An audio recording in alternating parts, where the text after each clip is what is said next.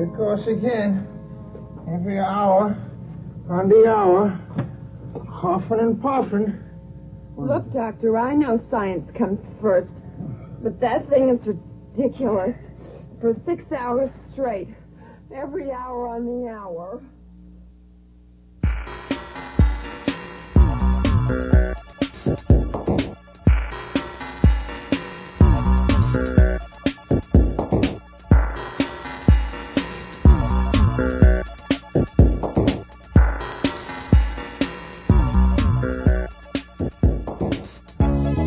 Good afternoon. You're listening to 90.7 FM, KALX.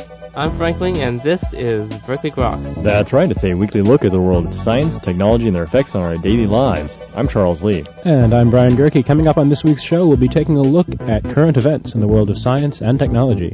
Also joining us is Dr. Feng Chung Su, who will tell us the story behind Deep Blue, the chess-playing machine. In addition, you can find out how to create a plasma in your very own home. So stay tuned for all this, plus the world-famous Question of the Week, right here on Berkeley Groks.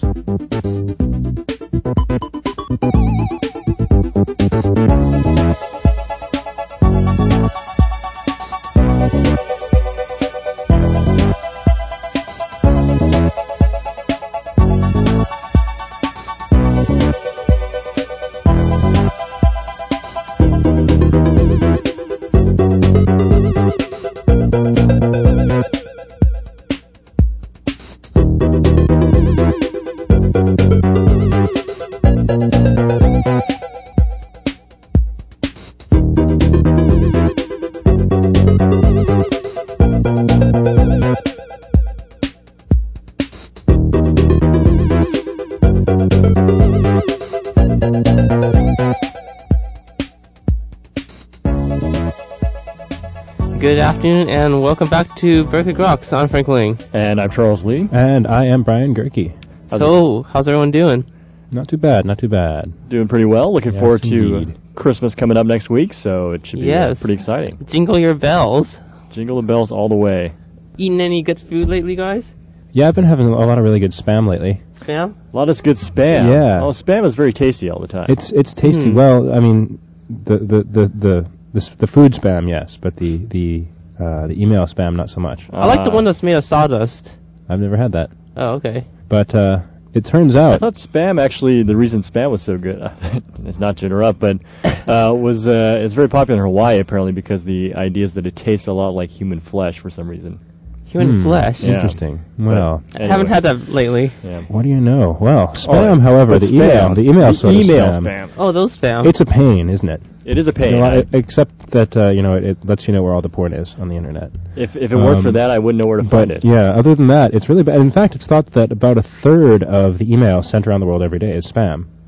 That's 10 billion spam messages flying around every day. Wow. Which is pretty significant. And a group at AT&T's research lab in New Jersey is working on something called a single-purpose email address system. Okay. That means that you can come up with an email address that will forward to your account that you send to a certain individual that you like to receive messages from, and it can only be used by that individual and only for a limited amount of time, and then it becomes useless. So you actually encrypt response criteria into the email address so that other people can't use it, so it can't be picked up by people who want to send you spam, which would hopefully reduce the amount of spam that gets sent around. I see. So it's kind of like a sort of more advanced filter.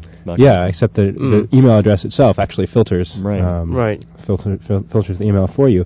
Somewhat similar to online credit card companies are starting to offer single-use credit card numbers. Oh, I've heard of those. Use those online. I think it's a similar idea where if you want to sign up for some online email list or something, and you're worried that it's going to get sent to some spammer, well, you just send them the one that only they can use. Right. They can't send it off. So that's currently in prototype stage, so it may come around in the who's developing that? future. It's let's see, by John Ioannidis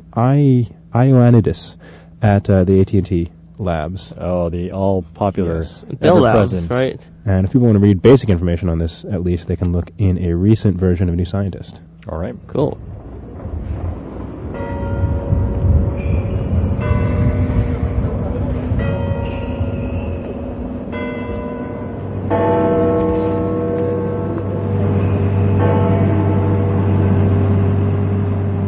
Okay, so have you chilled out lately? I chill out all the time. I do nothing but chill out. Yeah, except when I'm heated up. Or here's a new way to chill out. Use your stereo. Okay. That's new.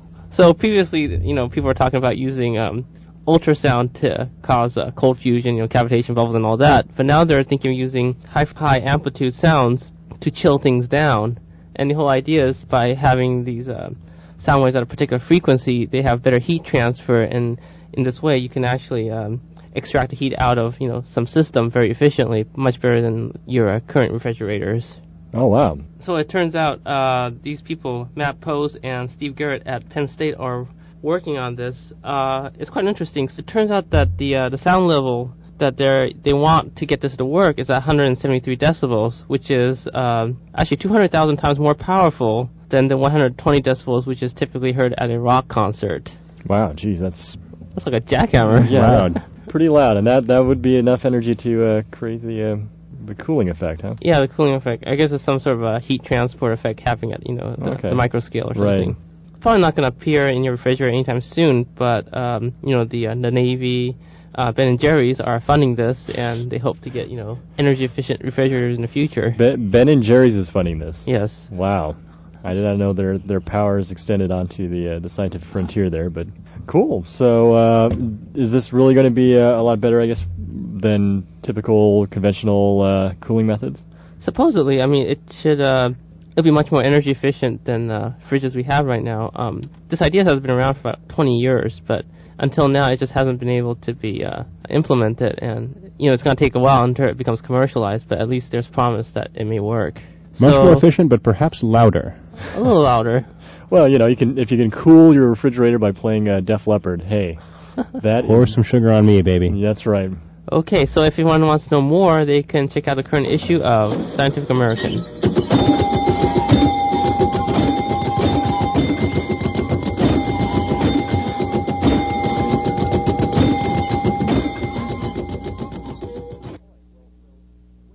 All right, well, so what do you use all your old CDs for? Coasters. Coasters, yes. Tank coasters. I just put them in a microwave and zap, and it's kind of fun. Have you tried that? I haven't tried that. What actually happens if you do that? Oh, you see these sparks flying around. It's really cool. All right, well, I'll have to give that a try. Sometimes it even breaks your microwave, but... Well, maybe I won't try that then. But in case you don't feel like using it as coasters or melting down your microwave with, you can, in fact, use them to deposit ultra-thin films of organic molecules on them. Well, of course. Of course. I meant that and coasters. Yeah. Well, the two kind of go hand in hand. The first was obvious. Yes. The second, even more obvious, apparently, because it's now appeared in the recent issue of Analytical Chemistry, a group of researchers led by Yu and others. Huazhong Yu, in fact, has developed this method whereby they strip the protective coating that's on the deposited on top of the CD layer, which reveals the gold molecules that are arrayed beneath it. Right. And these are in a very precise array. And so they can deposit then some sulfur molecules on top of the gold molecules, which then are in a nice array. And then that can just bond to various organic molecules like DNA or proteins or whatever you want. Oh, so they're thinking of using this as an analyzer of some sort. Right. So you can put your different sorts of DNA on there, and then you read it off and analyze it. And they're suggesting even that the sorts of mechanisms used to read CDR surfaces could actually be adapted to read off, say, DNA type sequence information or whatever else. Right. I think actually another group had suggested earlier that they could imprint these micro channels into these CDs and then have them spin around with samples which you inject at the center of the CD. By doing so, you could separate entire blood samples to see what's in it. Wow, that's kind of cool. Yeah. Well, so, all kinds of uses for that. And, once again, if you're getting tired of playing your Def Leppard CD for warming your fridge or cooling your fridge, you can take it apart and deposit DNA on it.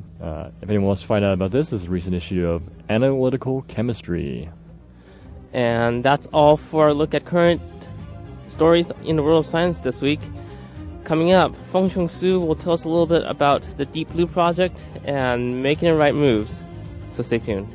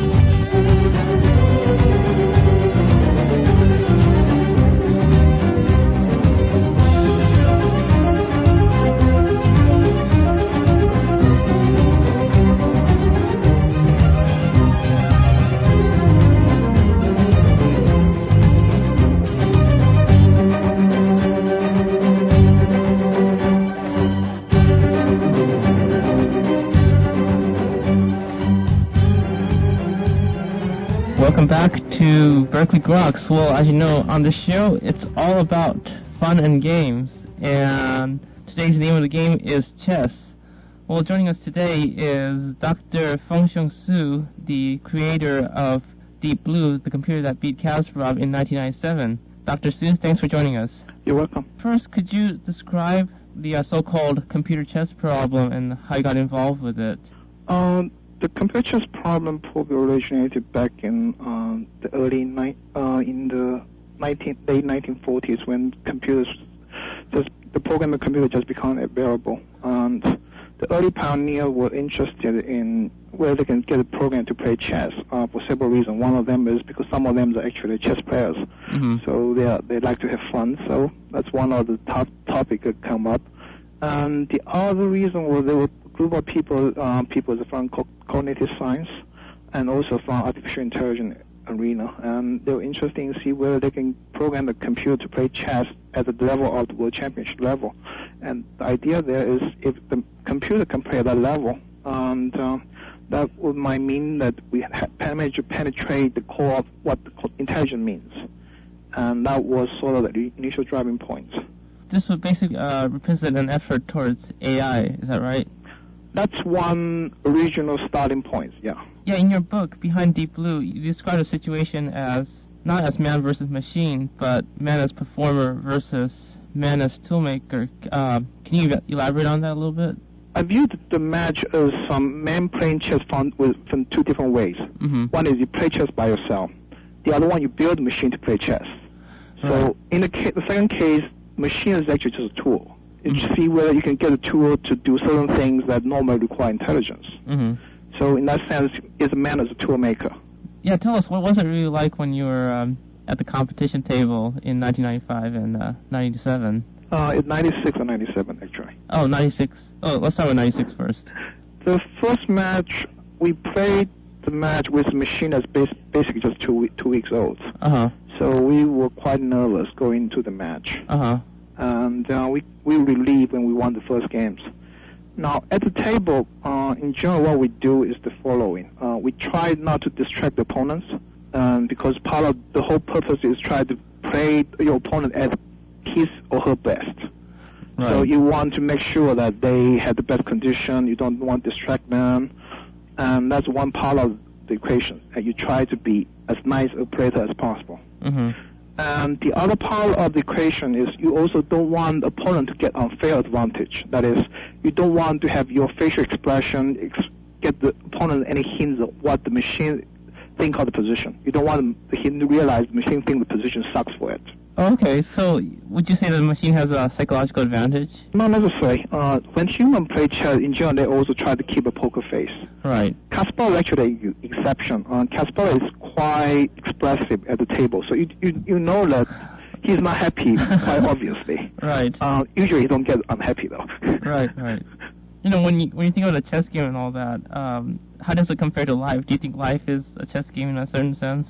Life is far more complicated than chess games. Yeah, the moves aren't very well defined, I guess. The rules are not well defined, yes, and strange things can happen. And also, life is not one versus one game. Yeah. Chess is a zero-sum game. One side wins, the other side loses. Life usually is not a zero-sum game. Sometimes it can be cooperative and that's true. Both side games. So, what do you like most about chess? As a player or as a researcher? As a player. As a player. Actually, I'm not really much a chess player. Chess is a fascinating game. It has sufficient complexity that you know that you can't master it, really. And there's also, of course, the intellectual cachet associated with it. That's I consider very important games. And it's well covered, and it's a fun game to play. Yeah. Now, as a researcher, you are most interested in the fact that it's a well-defined task. And it's a well-defined, non-trivial task. You can't really solve it easily. And that's the reason why I say computer chess problem is the holy grail in computer science for many years, because people thought that they can solve the problem real fast. In fact, a professor at Carnegie Mellon called Herb Simon, who's also a Nobel laureate in economics, said that, I think back in 1950s, he said that, okay, within 10 years, a program programmed by him and a bunch of other people will be the world champion, unless the rule barred the program from competing. Mm-hmm. Of course, he was wildly optimistic. Well, in reality, there are a lot of other games which are even harder to solve than chess, right? Like, for example, Go or Chinese chess. Chinese chess has a complexity roughly comparable to chess. Mm-hmm. It might be slightly more complicated in the sense the board is bigger, but on the other hand, there's certain thing that's peculiar to chess in endgames. There's some funny endgame rules that probably didn't apply in Chinese chess, because in endgame chess, the king becomes very mobile, it becomes powerful piece. Mm-hmm. In Chinese chess, the king is always weak piece. Mm-hmm. It's always subject to attack all the time. So that's one of the major difference between the two games. Oh, I see. Now, there's actually a game that's roughly in between Chinese chess or chess and Go. That is, there's a game called shogi. That's Japanese chess. Okay. Japanese in shogi, the difference is when you capture the piece. Okay, you have that piece in your hands, and you can then parachute the piece back onto the board. Mm-hmm. So suddenly you have a branching factor. That is, the number of moves available becomes drastically increased. In fact, the largest number they say that you can have on any particular position for shogi is something over 500 moves. You can have over 500 legal moves in one particular position. That's higher than what you can get in Go. Go only have maximum you can get is 361 moves. Right. At the very beginning. In some instances, shogi can be more complicated than Go. Though Go has a more complicated goal. Like, you try to maximize the number of the territory you have. In shogi, it's the same thing as in chess and Chinese chess. You just try to make the opponents kings, which is actually a much simpler task. With the development of Deep Blue and faster computing power, do you think these tools can be used to solve different scientific problems, like say the weather patterning or like protein folding? Weather forecasting is mostly a floating point application. So in that sense, Deep Blue approach is based on special purpose hardware in combination with general purpose hardware. That approach can apply to weather forecasting as well, but it may not be as applicable as in the case of Deep Blue, when you actually have just bit level manipulation, which makes things a little bit easier. As far as protein folding is concerned, or gene sequencing, other kind of things, I think IBM has a project called Blue Gene as well as dealing with that aspect. Mm-hmm. And it's sort of derivative of the basic concept that we use behind Deep Blue. Well, I come from a background in chemistry, organic chemistry, and sometimes I wonder if we can use some of these computer techniques to optimize pathways for achieving certain targets. And it seems, because we're playing with semi-well-defined rules, so it seems if we can apply these concepts, we could optimize a lot of the discovery process, I think. It's plausible. But sometimes, in this case, you require good approximation, right? In general, when you do those chemical computations. Yeah. Good approximation may make life much simpler. Uh-huh. So in terms of new trends in computing, what do you see in the next, say, 5 or 10 years? The big trend from computer science, the big trend is actually not favorable for computer scientists these days. Things are getting commoditized. So there will still be a need for extreme processing capability. But as far as the big market as well, the consumer market is these days, that part basically will be dominated by companies who can produce it cheaper. And in the case of HP trying hard to push down the price of things.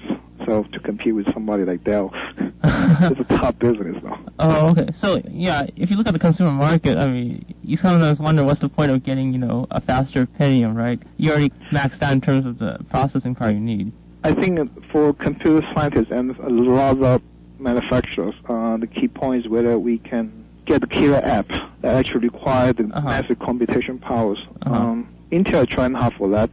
HP is trying hard for that. Microsoft is trying hard for that. Dell probably doesn't care. So I guess we're running a little bit out of time here. Do you have any last words you'd like to mention? Nothing I'd like to mention. I hope you enjoyed the book. Oh, yeah, I certainly did. Well, thanks for joining us. Okay. And that was Dr. Feng-Chung Hsu we just talked to. Feng-Chung Hsu was the director of IBM's Deep Blue project, which simulated a chess machine to play against Garry Kasparov in 1996 and 97.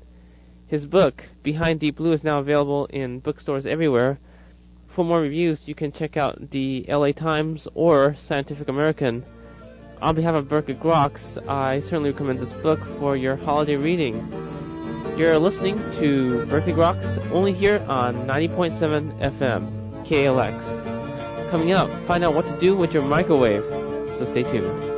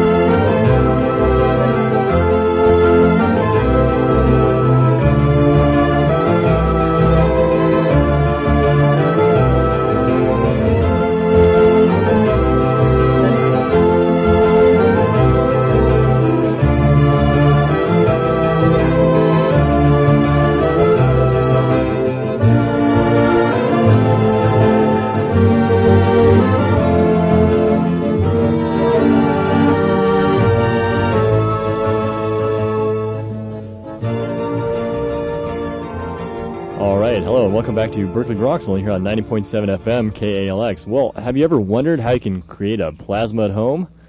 Well, you can find out this week on Brian Gerke's very own Everyday Science. That's right. This is probably the coolest thing you can do with your microwave without breaking it. Because, I mean, you can also put metal in your microwave and watch sparks fly around, but that usually breaks your microwave. How about cockroaches?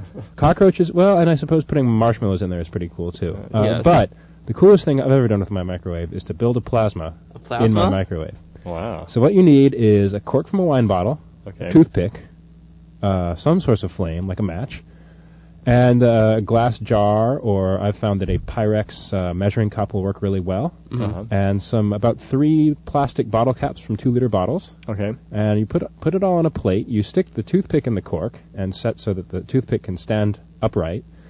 And then you put the 3 plastic bottle caps on the plate so you can set the jar or measuring cup on top of them over the top of the toothpick, and then you take the jar off, light the toothpick on fire really well so it stays lit, put the jar back over the top of the toothpick, close the door, turn on the microwave for about 30 seconds, and eventually a glowing plasma will form in the top of the jar and will remain coherent there and hum and glow until you turn off your microwave. Hum? What frequency do you get? It's kind of a low buzz. loud hum. You should probably turn off your microwave pretty quickly after that, because after the I'm not sure how long it will remain stable for, but I've done this many times and have yet to break my microwave doing it. So if you're interested in building a plasma, hey, give it a try. Impress your family, impress your friends, what more do you want? Fun with physics in the kitchen. All right. Cool. That's the coolest everyday science we've had on. Okay, and now here's the quotable fact of the week. The quotable fact of the week. So it's estimated that 25 million Americans use tanning lamps every year. All right. Good for the UV business, I guess. Good for, the tanning business. Yeah, hello, this is Herr Dr. Professor Einstein with the answer to last week's question of the week. Yeah, and it is not Dr. Roos. I am Herr Dr. Professor Einstein with the question which was, how does the spermicide work? Well, the spermicide, the most common is nonoxynol 9. And this nonoxynol 9, it interferes with the membrane proteins, and it breaks up the cells of the sperms, and it also disrupts the motility of the sperm. So they can't swim around, they can't find the little eggy. And if they can't find the eggy, they can't, do the thing with the eggy. You know the thing they do. So that is how the spermicide works. And now here's this week's question of the week. Well, speaking of sperm and eggs, what about eggplants? Why are eggplants purple? If you know the answer, just think you know the answer, email us at groks@hotmail.com. You won't win anything, but you'll be a little bit more well-rounded. And finally, we have a public affairs message for all those public educators out there. And this is from ExploreVision. ExploreVision is a competition for students of all interest, skill, and ability levels in grades K through 12. Entrants must be U.S. or Canadian citizens or legal residents residing within. The purpose of the competition is to encourage students to combine their imaginations with the tools of science to create and explore a vision of a future technology. To prepare an entry, students work in groups of 2 to 4 to simulate a research and development teams, and they will work with a coach and an optional mentor. Each team takes a particular technology or aspect of technology and see how it will evolve in the next 20 years. The students will then submit what this technology is in 20 years in a written description as well as 5 graphic pages. For more information, you can call 1-800-EXPLORE-9, or you can check out their website at www.toshiba.com. And that's all for this week's edition of Berkeley Groks. Make sure you tune in next week for more from the world of science and technology. If you'd like to contact us here at Berkeley Groks, you can do so at groks@hotmail.com. For Berkeley Groks, I'm Brian Gerke. And I'm Frank Ling. Make sure you also see us on the web at www.groks.net. And I'm Charles Lee. Stay tuned for more music with your host, The Boy Wonder.